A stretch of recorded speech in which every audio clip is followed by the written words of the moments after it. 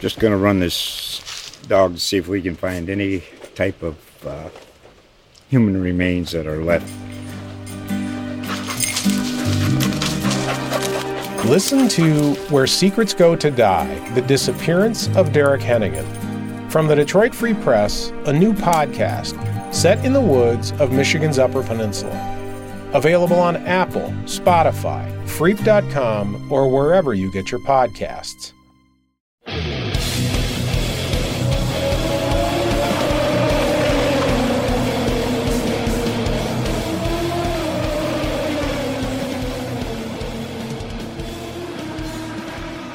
Hello and welcome back to another episode of IndyCar Weekly.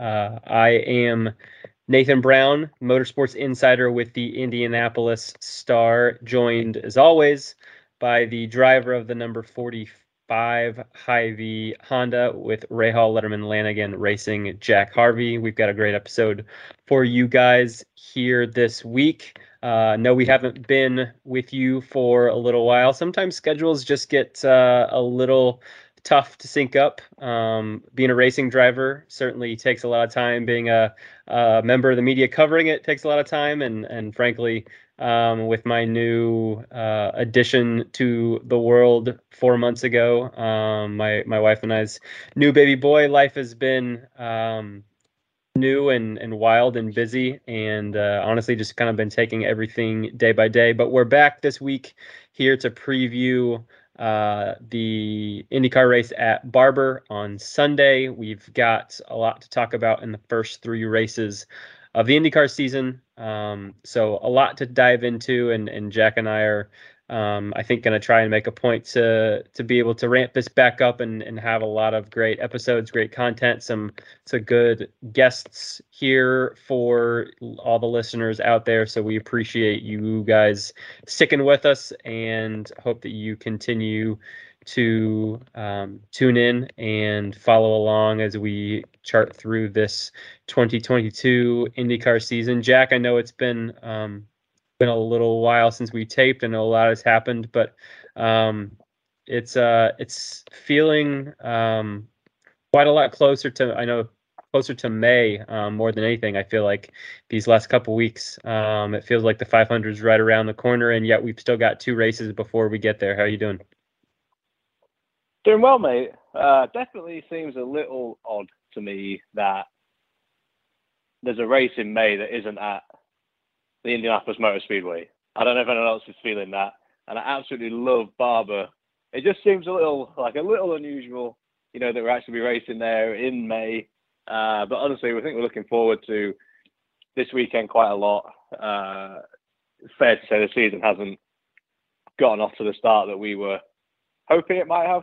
That being said, as always, good optimism, good positivity around the team that we can have a great weekend this weekend coming in Barber. But obviously it has been a second since we last recorded, and like you said, schedules this time of year can just be a little unpredictable. They change kind of a lot, and for transparency as well, when the season hasn't gotten off the way you want, you spend more time with the team trying to figure it out. So it's been a little bit tough, but I think we're back on the straight and narrow again, and I think we've got I chatted to a couple of people already this week trying to maybe fill in when we can't be here or just have additional guests. So definitely excited for the way the next few months might go. You mentioned the idea of having Barber in May. I can't remember. I know it was at least one, if not two, of the races last year at Texas Motor Speedway. I think were also in May. It is very weird. I know. I guess you don't want you don't want too long of a gap before you build into everything that surrounds the month of May at the Indianapolis Motor Speedway. And it's just kind of been weird how those weekends have fallen these last couple of years, with May 1st and May 2nd being, Saturdays and Sundays and what have you. But I agree. Yeah. When you are starting off your month of May in Alabama, it does feel a bit off. And for me, I mean, it's pretty similar to you. For you, this kicks off I think a series of 6 straight weekends while I'll be at racetracks, starting with this next one. I'll be at the Formula One race in Miami the weekend following, and then we've got 3 weekends. Yeah, doing some so a little bit of work off the beaten path of my normal job, but and then we've got 3 straight weekends at IMS. We've got Detroit following and Road America right afterwards. So it's going to be a really busy time in the sport, and we get to take a nice little breather before Mid-Ohio, and then the series just like takes off at a breakneck speed before we get into that closing stretch. But we'll get too far ahead of ourselves. You mentioned there's been a lot to digest, both maybe on a personal level and a team level, over these first 3 races in your new home at Rahal Letterman Lanigan Racing. I know from a results standpoint, it hasn't necessarily brought everything you might have wanted, but you're in a maybe a big picture, long runway mindset. Take us through in what you can. Have there been any overarching themes that you've seen or you've had in your first 3 races in this new home that either were similar to or different than what you might have expected? I mean, honestly, I think the thing that I've enjoyed the most is just being part of the team. I really enjoy working with Graham and Christian, and there's so many good engineers in the team. I think the season hasn't gone the way that even they were hoping it would have. Certainly I think in the driver department there was a lot of optimism, in bringing me and Christian into the team, and how we might help that. And what's been tough this year, and it's not an excuse, certainly not trying to use it as one, but we did 1 day of testing before we went to St. Pete, which isn't a lot, and then go to St. Pete, and I thought we had some actually really good pace there. We just not a great weekend with our crashing practice, and then getting blocked in qualifying, but recovered to a decent result. Obviously Texas was what Texas was, and then heading to Long Beach, it just wasn't a very good performance. I mean, I think the car in general has quite a lot of understeer. We just can't seem to get the front to comply a little bit better. That's certainly what we need to work on, and that's what we're trying to figure out now as well. And I think the team is very used to working in a certain way, a little bit different than what I'm used to, in terms of like setup change and stuff. So then I think it's just honestly trying to fit in together well, so I need to keep doing a good job in communicating specifically what I need from the car, and really try and help lead, what changes I think are going to be required, and then obviously having trust and faith in the team that they're going to be able to give them to me, because we certainly made the transition to RLL to try and compete for wins a little bit more consistently, and that's still the goal. I think we may have to look at how we're going to get there and what the time frame is for that.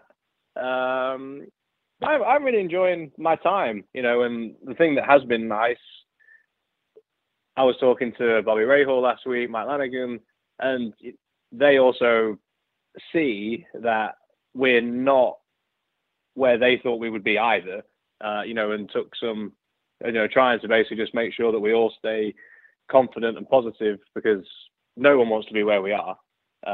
So, I mean, work's been done across the board, but I really, really appreciate from the team stances their willingness to really work through it. There's no finger pointing. Ultimately, we are a team and we're going to work through it as one.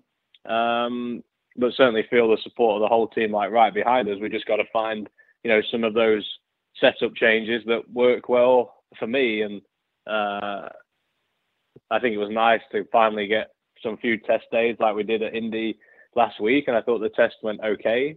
Nothing to jump up and down about in a we were flying, but also nothing to be super duper concerned about as if we were slow, so kind of in the middle of the pack, I thought. But again, it's not where we want to be. So we're just going to keep working. And, the more time that we can spend working together, just trying to move forward, harmoniously and do it with conviction and confidence, I think we're going to be fine. And we'll keep working until we are, because the goals coming here were to compete for wins. And certainly we weren't there the first 3 weekends, but nothing to stop us doing it come Barber if we make good setup changes and we unload with a good car, and obviously that I drive well as well. So lots of thoughts, lots of things, but ultimately, as I don't think anyone should, we're only 3 races in. It's a big off-season change. The tyres are a bit different this year and things like that. So if we have a good next 3 races, then it's balanced out. So I think that the atmosphere within the team is a very good one. We just need to keep working hard, and now's the time to double down on everything and dig deep and rise to the occasion and rise to the challenge. You mentioned learning how you can communicate what you want on the car with this new team that you have around you, and just the new larger infrastructure that RLL has in place. And I started to wonder, I know that you ran 6 races last year with Elio at times when Meyershank Racing was a 2-car team, but largely, for the bulk of that season, and then obviously for your IndyCar tenure before that with MSR, you were a 1-car team where the whole program was just kind of centered around you as a 1-car entity, and you solely as a driver. And I'd be curious, when you're stepping into a new team, like, have you noticed any changes just in, how you have to communicate or how you have to think about things when you're working on a pretty robust 3-car full-time operation at RLL? It's a tough one to answer. Because it depends how you look at it. I think everyone's approach to this could be different. But although last year, the team ran as an independent team, all the debriefs, all the pre-event meetings were shared with Andretti. So I had teammates last year that I worked with. So working with new people, isn't a new thing. And I think that's where, perhaps there's a little bit of a misconception that, the teams they're connected. They're ran independently to some degree, but they're connected, so I think that partnership is a bit stronger. So having teammates this year was easy for me, because I feel like I've had teammates the whole time I've been in IndyCar, even back when we were at SPM, we had 2 teammates there, both years. And I feel like I've always operated well in a team environment. I think what's been nice, just for me anyway, is to be very much involved in the team, not through association or anything like that, but because they wanted us there and they brought us there. So I've really enjoyed feeling a little bit more of a slightly bigger presence, if you want to call it that, in the actual engineering room. I've really enjoyed that. And at this point, really, it's just time together. And that's what we need, is more time spent together, working together, understanding each other's language, and also our references, but also severity of our problems. And I think that's what time will continue to give us. And, obviously we hoped that we would unload with a little bit of a faster baseline car, a couple of events. That wasn't the case. You don't necessarily just say it's fine, because obviously we're working on it to make sure that doesn't happen. But how we move forward is obviously going to be really important, and that's where we are putting our effort and our work now, because obviously the team has very much not just revolved around Graham, but obviously he's been the one developing the car, and now I'm trying to learn, how he drives the car, but also what I need from it as an individual, and then just trying to balance how those things can all fit together. Because what's nice about everybody is everyone drives a similar car, as you're able to really move the program forward. However, if that car isn't working for me, we still want to get results, and if we can get good results, but it's just a different car, then so be it. That's just kind of the nature of competing, right? Not the same thing doesn't work for everybody. But I really like working with Graham and Christian and, everyone on the 15, the 30, the 45. It's an incredible group of people. And I think as a team, we're gonna figure it out. And I think because of that, feel even more united and together. So I'm just excited for what we do. I was looking over, kind of where things stand in terms of these, top drivers that, make up these standings, and probably two of the less, or the more unchanged teams in terms of drivers, and probably in some ways engineers from this offseason were, of course, Team Penske and Chip Ganassi Racing. You've got Ganassi, adding Jimmy as a full-time driver, but he drove the majority of the races last year on road and street courses last year. I think they had maybe a very minor engineering, an engineer shakeup or strategy shakeup among the team, but pretty unchanged. And Team Penske goes from 4 full-time cars to 3, and you've got some minor engineering changes in the background there. But with how close the series is in terms of driver talent, and how close these cars are, how long these cars have been around, I almost started to wonder, as you mentioned, we are only through 3 races. There's no reason to have any sort of overreaction on where the direction of some guys that are maybe not quite where they want to be are, like you, maybe, for example, in terms of, the point standings. But I almost wonder if, maybe how some of these first couple of races have shook out this year has something to do, when you look at your top 4, that's, Joseph, Scott, Alex Palou, Will Power. I think Dixon might be 5th. He's got to be close if he's not 5th. If that just has anything to do with when you factor in the fact that we've only got, 1 day of testing before we come into a season, that perhaps it's just that much easier for someone, a program that hasn't had any changes in the off season, to just get the ball rolling really quickly, rather than someone like you and a team like RLL that has just had a handful of things that you guys are adapting to on the driver and engineering side that very well, probably will start to get ironed out and see you guys more often at the front like we expect to. But maybe that has something to do with how the start has shaken out. I don't know what your thoughts are. Oh, I mean, I think it's completely fair to say that continuity of people, and teams and things like that is massive. I mean, that was very much a reason to stay where we were, and quite a big factor in a decision, in all fairness. So I don't think it's a surprise to see the teams that have had, the chance to build and to grow over an off season with immediate ways to work together and how to improve, can perform well. I mean, I think one of the best examples, and I love the guy, I think he's awesome, is Scotty McLaughlin. With off season under his belt, coming back, same team, granted new engineer, but still in the same team. And he's kicking ass. You can't say he's not. And also, if you look at how all of our seasons have progressed up to that point, before making the change, every year we looked like we were getting stronger and stronger and stronger.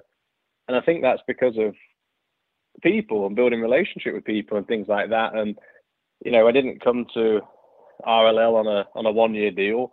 This very much also has a, bigger picture attitude in mind. And Rome wasn't built in a day.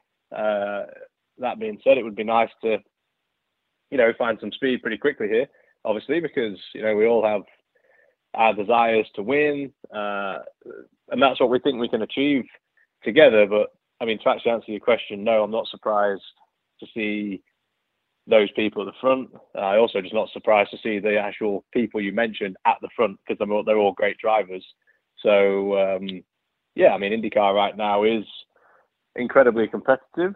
You know, and as I mentioned, it takes time, but I do believe that together with everybody at RLL, we will come out of this strong and achieving the results that we want to, which is, you know, really what the pull to go there was. So not a surprise, but I'm also optimistic that we're going to get there sooner rather than later. I know we got some questions on this, so we can maybe just touch on it briefly here and then dive in later on in the episode. We get some more pointed questions, but just from a larger scale, maybe big picture idea. And I know that you can only share so much. Don't want to give too many inside secrets away, but when I know, even from talking to Graham at the test, the Indy 500 test this past week, just kind of in the bullpen going over the start of his season as well. I know he's been kind of somewhat similarly frustrated knowing that all the pieces are there, but you know, there's been some things missing. I know some of it has come from just ending up in tough spots from qualifying, and then you can really only do so much. I know you charged, I think you gained like maybe 3 places at St. Pete and 4 or 5 or 6 at Long Beach. So you yourself and I think Graham probably similarly was doing a lot of charging and picking guys off during the race. But when you look at qualifying, I know that's something that you came into this team as a known asset in that department. When you guys have analyzed things over these first 3 races, has there been any have you guys been able to at least identify maybe a through line in some of your guys' shortcomings there that you guys hope to maybe have figured out once we head to Barber this weekend? I think so. You know, I think if you look at our balance, you know, or imbalance that we have right now, it's just there's a lot of understeer in the car, and I think that's really holding us back to being able to piece together a good corner. As in, you know, we can brake as late as some of the other guys, but then we can't roll through the corner as well, or we can roll through the corner as well, but then we have to, you know, brake too early. So, you know, I think we're very aware of where our problem is. Obviously, how we fix those problems, completely different story. And that's what we're spending so much time trying to understand. But certainly, I mean, Long Beach in some areas we're a little confused as to why we were lacking pace in the way we were. But in terms of the sheer balance of the car, no, I don't think it's a mystery right now or something that we just really don't understand. It's more how we're going to fix it is more the conversation that we've been having, and you know, that's down to us as driver and team and engineers to try and figure out. And you know, although me, Graham, and Christian all do have slightly different driving styles, I think our complaints of the car have all been very, very consistent, very similar. So although we may need subtly different things, the actual baseline of the car and what we feel as soon as we get out and get going has been super similar. And that is a great thing to have, because now as a team, we should be able to split up testing work and then collectively move forward. So if we go out and we try something and we really like it and it looks like and we're fast, then it should be the sort of thing that hopefully Graham and Christian can add to their car, or vice versa. And ultimately, that's what having, we hope, 3 good drivers gives you, right? You know, and we've been a part of big teams before where that works really well. You know, because even Penske, although they've downscaled a bit, you know, from 4 to 3, they still have 3 incredible drivers who are able to work through setup changes and things like that. And that is the primary reason for really expanding, is to be able to cover more setup changes, you know, setup philosophies and things like that. And then ultimately at some point in the weekend come back together and try and put the maximum together, which obviously we hope is for qualifying and the race. I think one thing I could do to improve a bit more where we are is, going into Long Beach as an example.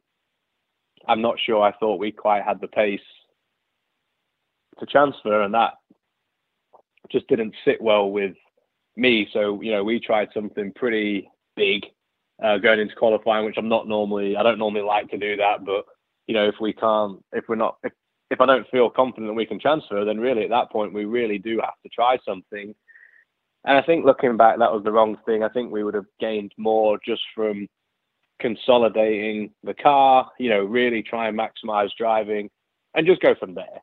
So, I think there's definitely been bits to learn and that we could do to improve for sure. And again, that's been a lot of the conversation is, in some parts of the weekend, it's great to keep trying things, but, if it's not going to contribute in a positive way, then, better the devil you know sort of situation. So it's been an interesting start to the year. It's definitely had a few head scratching moments, but we're here now. We're going to give it our best shot, and we'll just keep cracking on.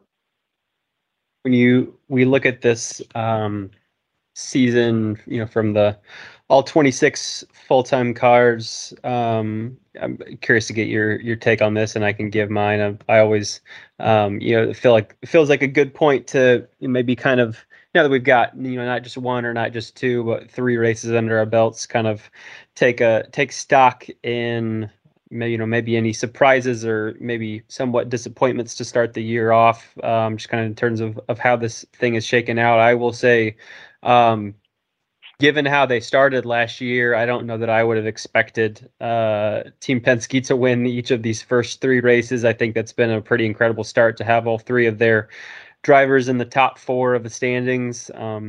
Is pretty strong. Maybe a biggest surprise out of that. I might even say the one driver out of those 3 at Team Penske that hasn't won a race yet, Will Power. I think you could argue maybe am more impressed with how he has started this year as consistently as he has been than anyone. He's the only driver in the entire IndyCar series that has had a top 4 finish in each of these first 3 races. His teammates have, both won or finished second 4 of their 6 finishes, but have also had finishes outside the top 10. So he's been incredibly consistent. It was also an interesting factoid that despite not winning a race, that Alex Palou actually has, I think, 3 more points at this point in the season than he did last year through 3 races when he won the first race. Just shows, how incredibly consistent he's been. I think the NBC broadcast mentioned a couple weekends ago after Long Beach that he'd registered, I think, 10 podium finishes in his first 19 races at Chip Ganassi Racing, which is a pretty credible feat, I would have to say. In terms of maybe surprises, for some of the wrong reasons, I would say I thought that Andretti Autosport might, at least from one of their 3 truly experienced drivers, might have been able to mount a little bit better charge to start the year. I know this, as we mentioned, we're still young in this season, and Colton Herta looked like he was going to have a really strong finish at Long Beach until he lost it into the wall midway through that race after starting on pole, and they had a handful of issues at both Long Beach and St. Pete. Just a 4-car team that I know we expect a lot out of, and I'm sure they'll find their groove, but in some ways haven't had a great amount of luck to start this season, and also have not maybe executed maybe as cleanly as we might be used to. They have Colton Herta in 11th, Alexander Rossi in 18th, and Romain Grosjean in 6th. And the top 5, as we know it right now: Joseph 1st, Scott 2nd, Alex 3rd, Will 4th, and Scott Dixon in 5th, despite just one top 5 for Dixon. That would be someone I'd keep an eye on as we head into Barber. He's I think finished in the top 10 in all of the races that we run at Barber, but amazingly has never won this race. I think along with St. Pete, one of just the couple tracks that he's run on for the bulk of his IndyCar career, and still has not been able to figure out a way to win there. So any performances through these first three races that stand out to you, either in positive or negative terms? For sure. I think Scotty McLaughlin, his season, I know he, wasn't happy with what happened in Long Beach, but I mean, he's still having an incredible start to the season. And, if anyone was a racing fan and you look at his CV, I mean, he's an incredible driver. And I guess it's like that, always that one. It's like, it's really impressive. And, you're kind of surprised, but you shouldn't be surprised that someone of his caliber is having a great season. To be honest with you, in terms of speed, I think Team Penske, Chip Ganassi Racing and Andretti Autosport have all been very fast. No doubt about it. And it's not surprising. It's just more that the consistency they've had and been quick at all of the first three has been obviously very impressive. I tell you, a guy I feel like should have a mention because he's had some great qualifying performances and whatnot is Felix Rosenqvist. I feel like there's so much talk in the off season, and you don't know how much of it is true or not. You just, obviously, like a lot of people, I see what I read. So I'm happy that he's getting some, better performances going.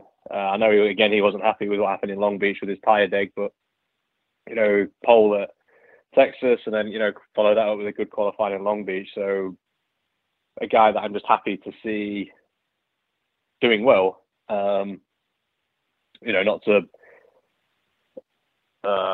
keep banging on about it. I am surprised actually at our lack of speed across the first three races. But I think that's probably not a shocker. And I think there's at this moment of the season, you've got three groups of people really. You've got people who are happy how it started. You've got people in the middle who are looking for build. And then you've got people toward the back who are hoping they're going to get their season back on track.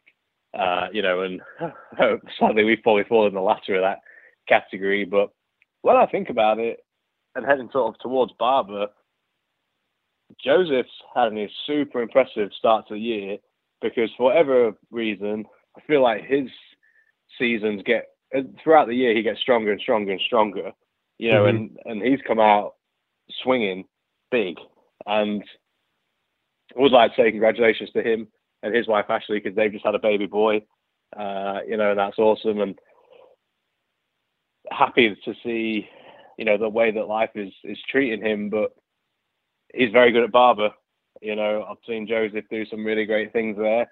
And I guess some of these people, last year like Will Power, who wasn't having, too much luck, is having a great start to the season. And when you give good drivers like that a great start to the year, it can be pretty hard to overcome that. So I think from our side, we just want to get in the mix more, so that we can challenge these people. But as you read out the top five, I don't think there was anything surprising really about it. I think that's what's so cool about IndyCar racing right now. The top 10, can be super competitive, and hard to predict. So I think there's a lot of really good drivers in the series right now, a lot of really good teams. It's just going to come down to, how we maximize the weekends. But I would say that's my general assessment of the series in the first three races. I think you're spot on Joseph, and I think I touched on it coming out of Long Beach when I was doing a story on him and his weekend, and maybe just kind of what we might be able to expect looking ahead.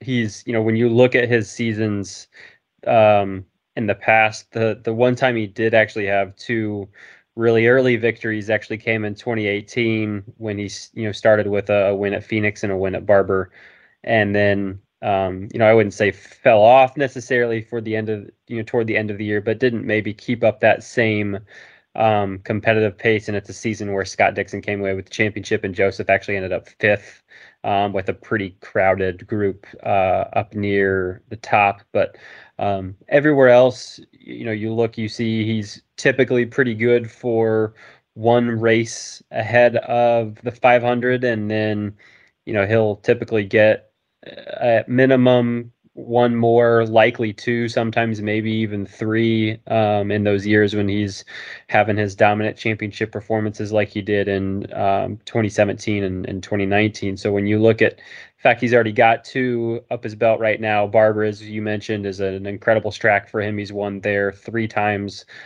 three actually in the span of 4 years from 2015 to 2018. A couple years back, and I think if my recollection serves me right, was practicing and qualifying pretty well there a year ago before things went off the rails on lap one. But you've got the IMS road course that he's won on, I think once back in 2020, and I think has started to have better results in years past. And we all know that Team Penske is always really strong on the IMS road course. And then the 500 that he's been looking and waiting for his entire career. I think he's had whatever it is, 9 or 10 starts at the 500, hasn't been able to win that yet. I know that win would mean a lot to him. So you start to wonder, does he pick up another win in these next three races? And if he does, he's starting to be a really incredibly tough guy to catch in the championship standings, unless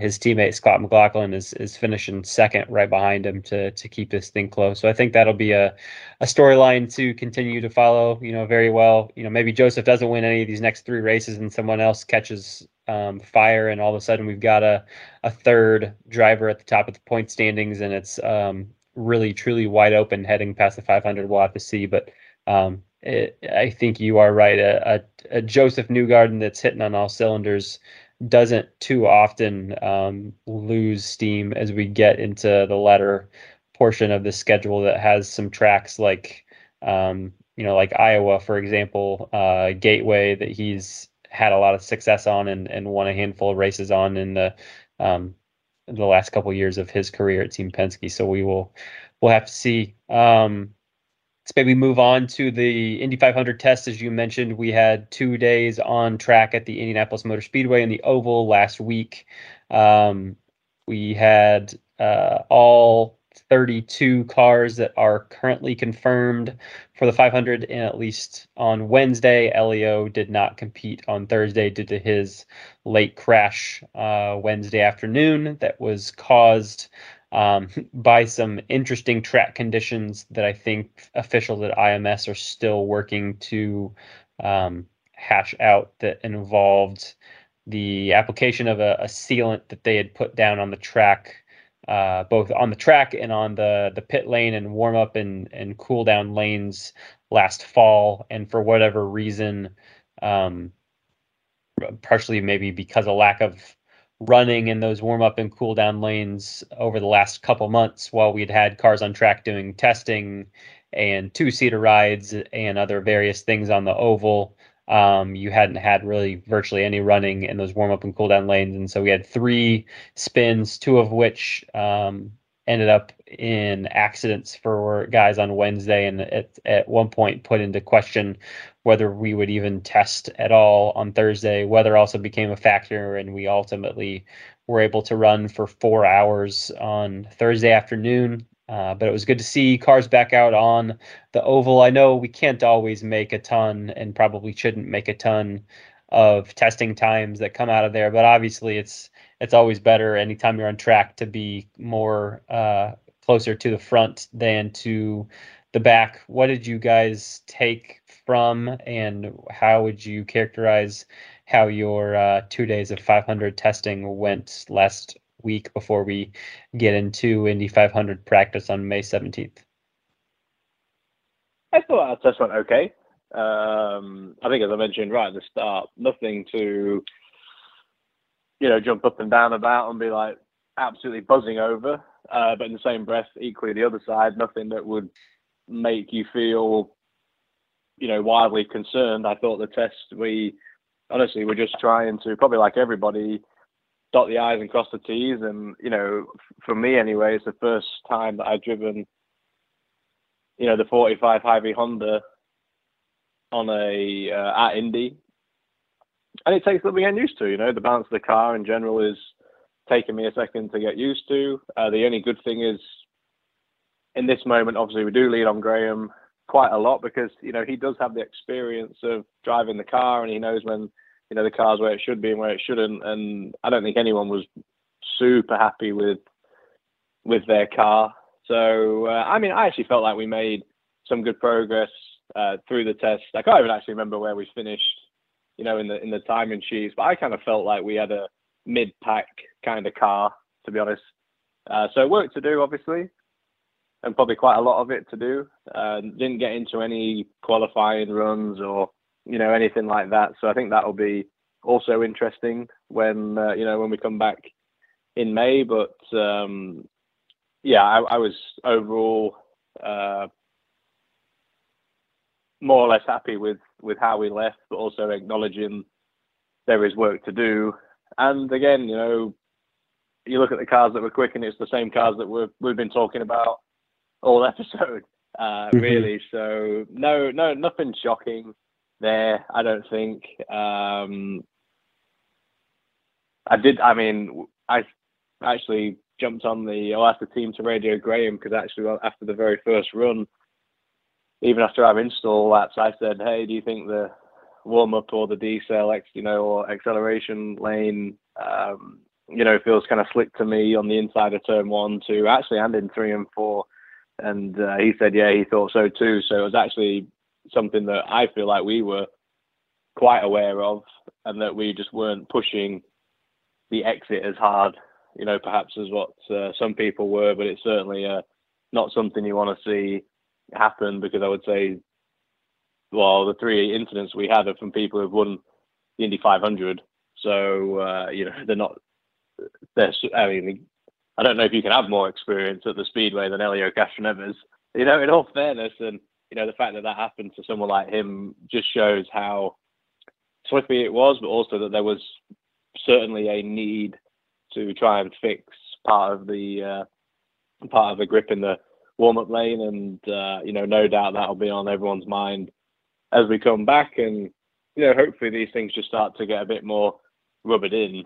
I know it's been repaved, right? So, these things sometimes can take a second, but ultimately I think everyone was just happy to finally be back in, not super speedway mode, but getting ready for the Indy 500.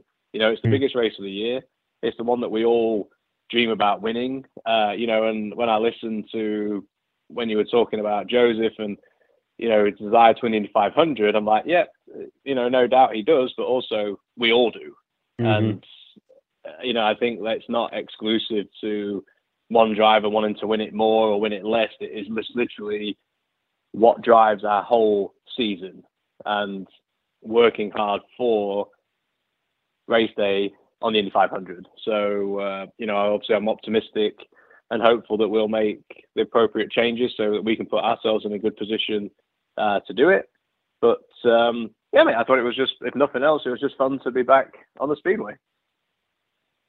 I wonder, and I posed this question to some folks when we were there, because it was around the same time frame as last year, and I was not covering the series in 2019, but I think I remember that open test again fell in April, and I wonder. And maybe it doesn't really make a difference to you guys. Maybe it's actually helpful to have it earlier in the year so that the folks that are banging on those 500 super speedway cars have some more time to make the changes that they want to make. But I wonder, when we think about and talk about the fact that the conditions that we were dealing with in April, where like Wednesday morning there was a lot of questions on whether it was even going to be warm enough to start on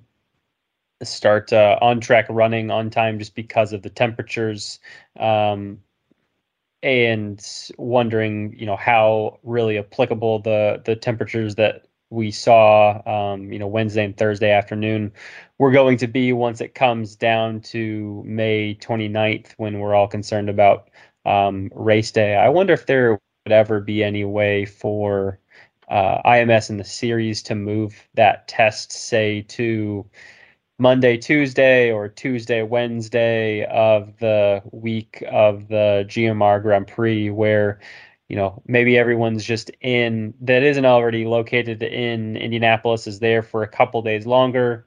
But it's at a time in the schedule where you guys are expecting to, be in and around Indianapolis pretty soon anyways. And it's a time where it's a little bit later into the year. You're maybe a little less likely to have these annoying spring showers that we seem like we often have in April.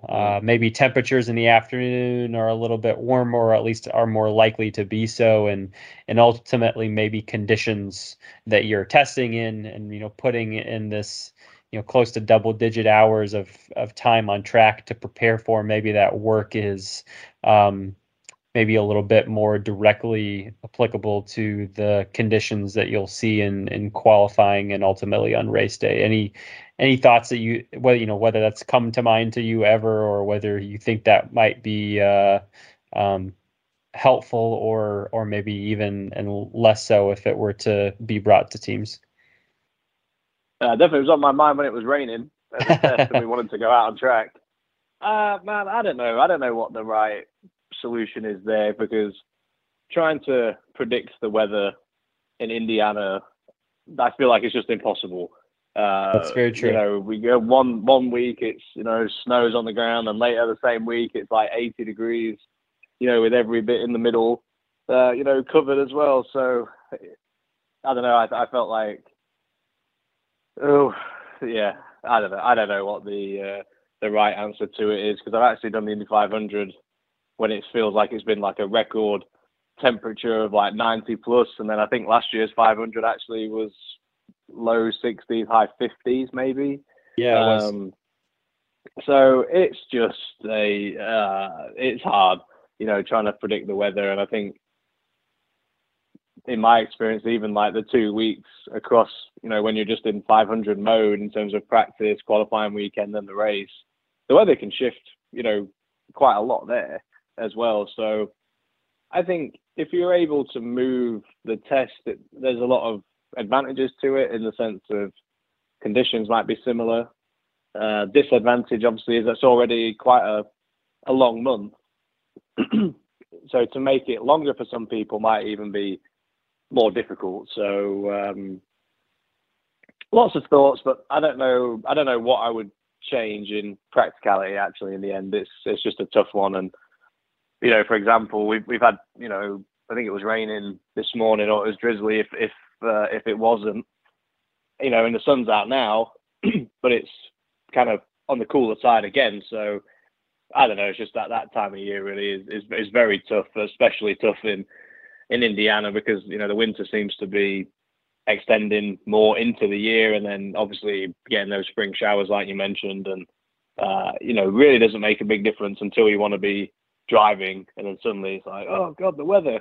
But what was really weird about the test last week, especially Thursday, you're looking on the radar, and I was even confused why it was even raining.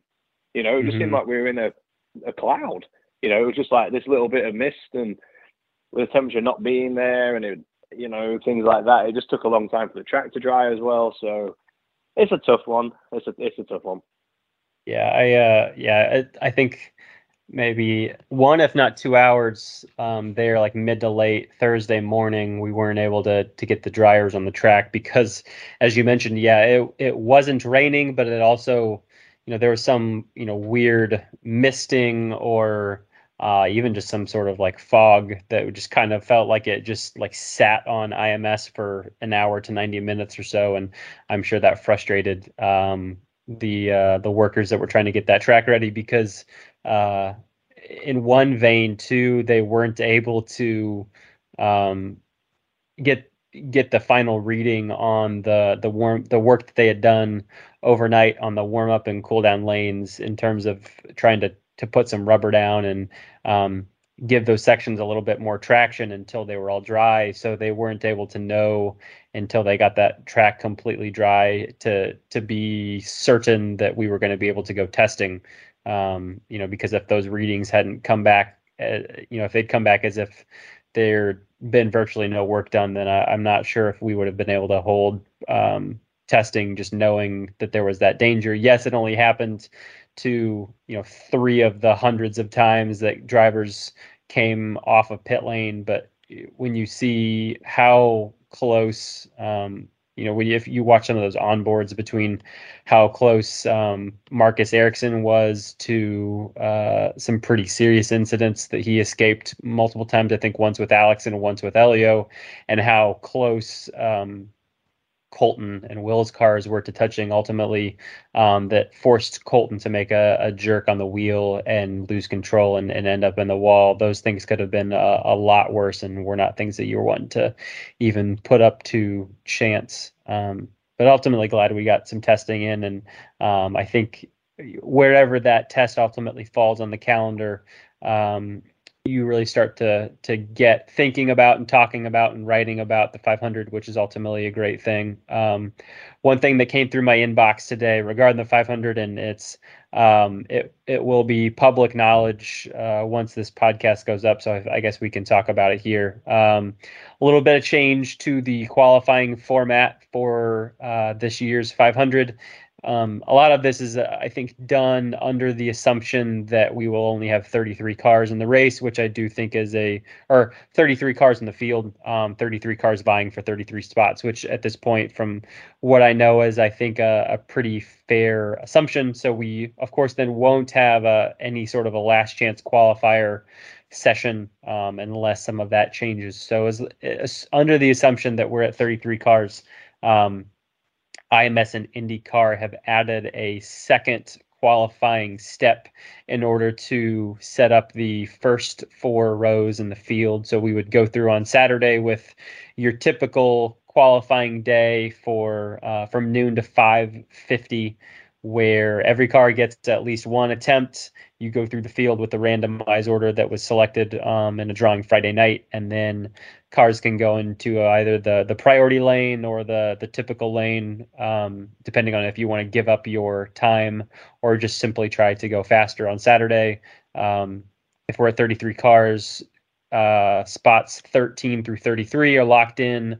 After Saturday, we go into a top 12 qualifying format on Sunday afternoon, starting at 4 o'clock, where each of those fastest 12 cars in order of 12th fastest to fastest on Saturday get one run to try and make the fastest 6, that then will additionally make one more attempt in what's being called the Firestone Fast 6, starting at 5:10 on Sunday afternoon, and ultimately that Fast 6 session will decide who is the pole sitter for the 106th running of the Indianapolis 500 and who is starting in the first 2 rows of the race on May 29th. So a little bit of change. We also have the return of Monday practice. We're no longer having, at least for the time being this year, any sort of post-qualifying practice on the day of qualifying. So we'll have a 2-hour session from noon to 2 on Monday afternoon for the full field of 33, and then the final time that cars will be on track ahead of the 500 will be Carb Day on May 27th. So some changes to that. Ultimately, I know you want to be in that Fast 12 and that Fast 6 come late May. Any thoughts on adding an additional step to try and put that slot in those fastest 12 cars into this year's race? I like it. I think if there's no bump day, obviously it shifts a little bit of the focus off of that. I think that's a way to keep it, a bit more exciting maybe. Also gives some other cars the opportunity to try and fight for it. There's definitely been times where you could be, P10, P11, and, if you don't have to pull your time, you might not go out again, because at that point, if you don't think you can make the step, it's not worth the risks. But, to open up into the top 12, I think it's cool. And I love to see the Speedway and the series, experiment with new procedures, new qualifying formats, just to see what works, what works, what doesn't work. And, at the end of the day, worst case scenario, you can always just go back to what has worked traditionally. So, I mean, I like the idea of that. Obviously, I'm hopeful that we're going to be one of the cars in the top 12 and the top 6, so we get to do, several qualifying runs. But I like it. My initial feeling on it is a positive one. Yeah, I think it'll be even better under the hope that next year and years beyond we can have the last chance qualifier. I think if you have 3 sessions that have a lot riding on them, I think it's a great thing for the series and also for the fan base. Obviously, it's a bummer that, assuming that we don't have 33 cars, that outside of a test or a practice or a warm up, we don't have any action that Sunday until 4:00. It makes for a pretty short day, and as I know from the viewpoint of some fans, is a little tough to, especially if they're traveling from a long ways away, to justify coming up here on a Sunday when they're only going to have 2 hours of on-track action, when they're used to, multiple warm-ups and the last chance qualifier and the Fast 9 and a practice all jammed into a single day. So I can understand some frustration around that, but I think ultimately I like this format. I like that there's you're not just assuming that the fastest car from Saturday is then going to be the fastest car on Sunday because they only have to replicate it one more time. You got to replicate it 2 more times, and gives a chance for some more variability and some more excitement. And when you're talking about qualifying for the 500, that potentially has some of the most excitement that we see in the race calendar all year, I think that's definitely never a bad thing. So, well, let's get to some Twitter questions here from fans. Some of these we have already kind of addressed a little bit, so I will skip over them and apologize if but know that if you don't hear yours, then it probably means that it's a topic that we already discussed early on in podcast. So this first one comes from OWR Online, asking Jack, do you think you can beat Graham to a victory this year? Oh, absolutely. I think Graham's had a better start to the season than we have. Maybe a little less change for him, so he kind of knows what he's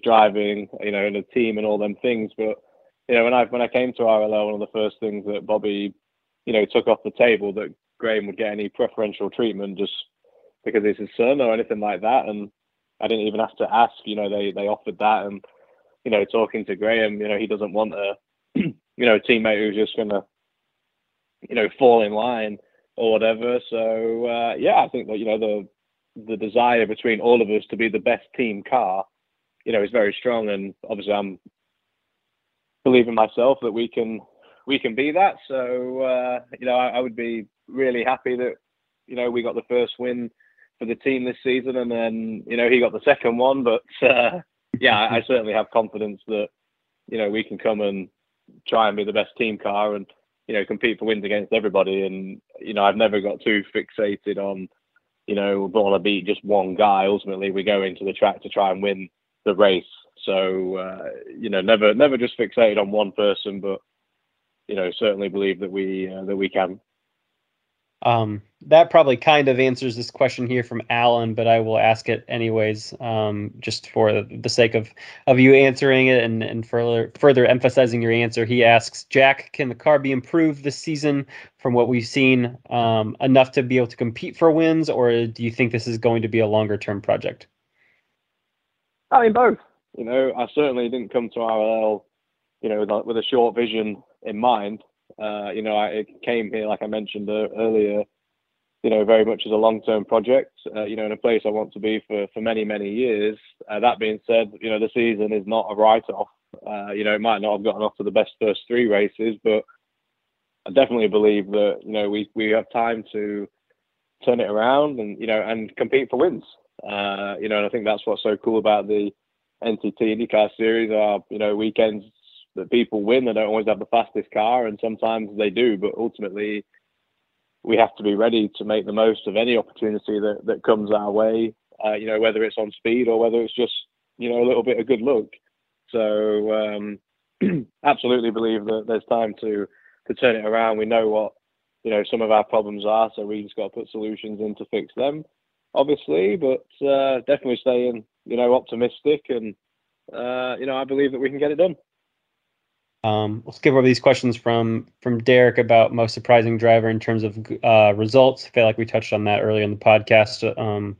And go to let's see, Jimmy B, who asks, who wins in Mario Kart, Jack or Graham Rahal? Me. Are you a big do you play a whole lot of video games? Are you a big video game guy? I don't, but I'm not even sure if Graham knows about video games in general. So I think that might be a little bit of an unfair one. But like I said to him, they expect him and his wife Courtney expecting their, second child. So probably not too far away here soon. He's going to have to figure out how to get on, some of these video games, unless he wants his kids to beat him on them as well. But I mean, I've dabbled on Mario Kart a time or two, so I feel like I've got a pretty good handle on that. But definitely confident I'd beat Graham at any video game, like, for sure.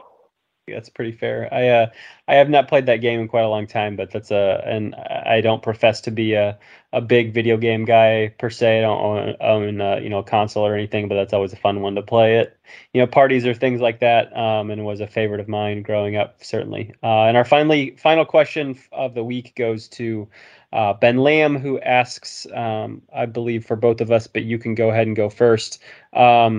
What are your favorite places to eat and hang out around Indianapolis? Favorite places to eat. I love Convivio. I love Napoli's. I really like Tony's Steakhouse downtown. I think that's pretty top notch. Where else do I like? I like Chiba. I like Kona Jack's.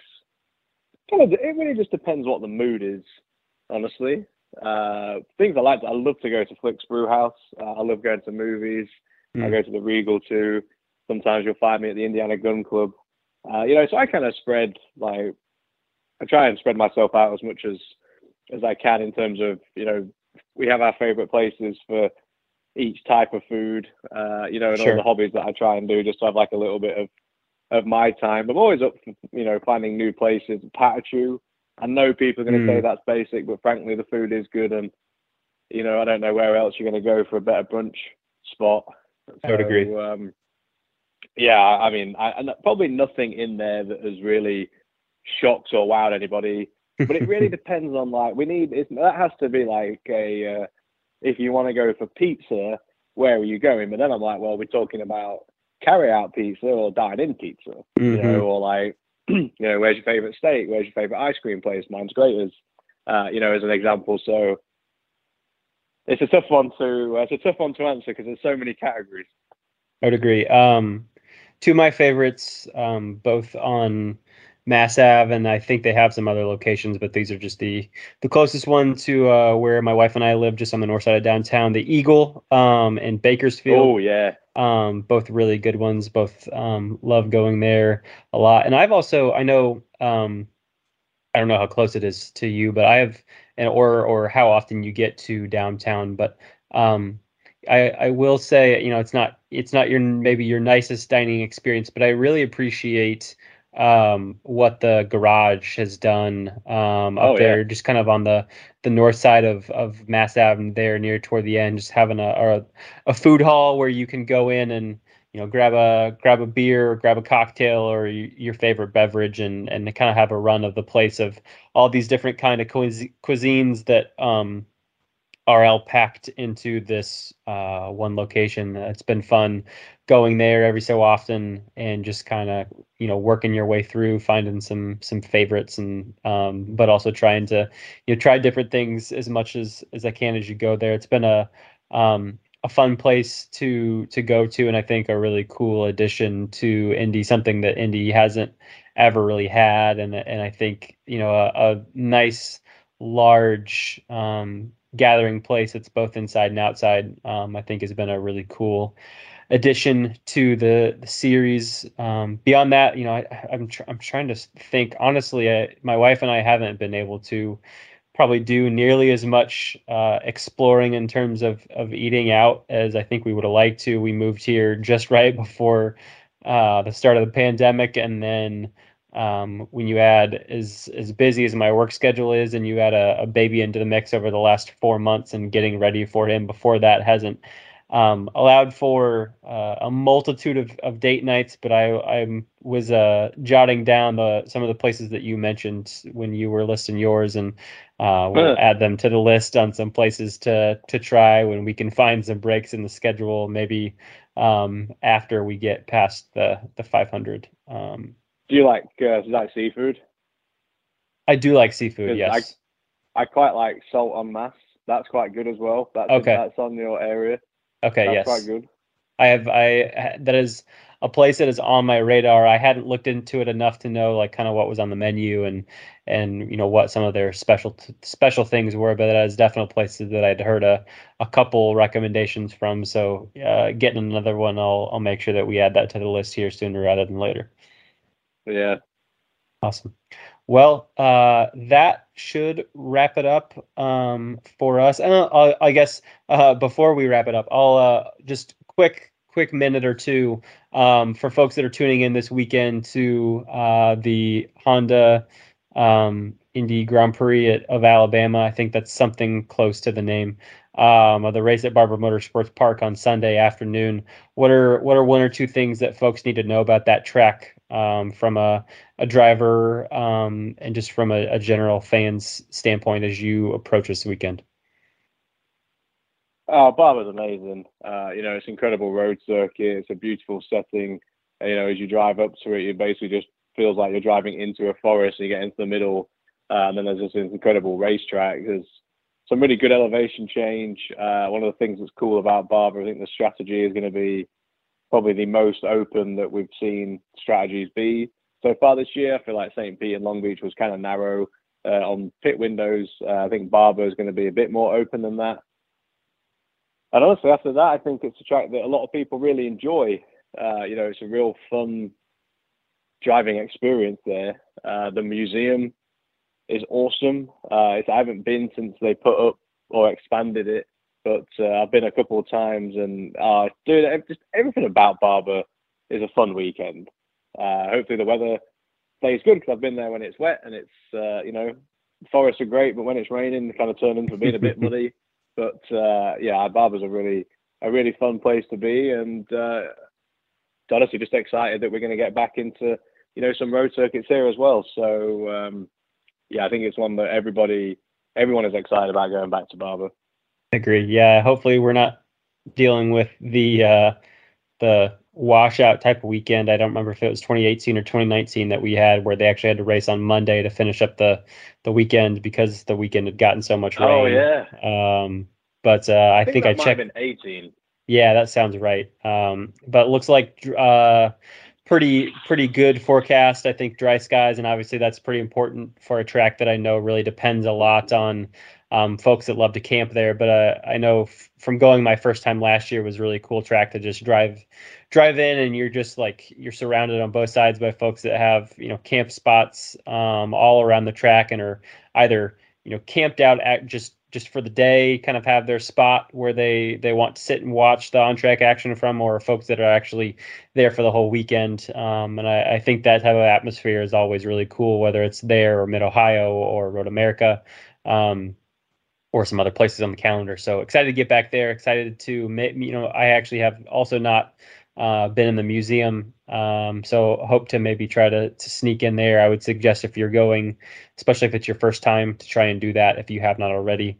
It's a pretty world-renowned place for that track, and it's part of what makes it really special. So there you have it. A quick rundown on schedule this week. We've got practice at 4 p.m. on Friday.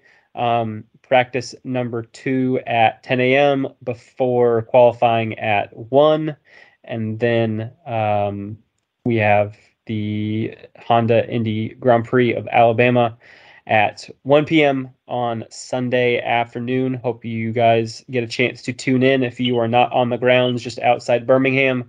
And if you are there and see Jack or I walking around, be sure to give a wave. Always love to interact with folks who get a chance to listen to the podcast. Thanks for those of you that submitted questions this week. We hope to get more of those and love to interact with you guys more. If there's anything that you guys would love to see more of on the podcast, whether it's a segment or any other ideas, please send them our way. And we look forward to having more of these episodes for you guys here in the near future. So for Jack Harvey, I'm Nathan Brown. Thanks for listening to this week's edition of IndyCar Weekly.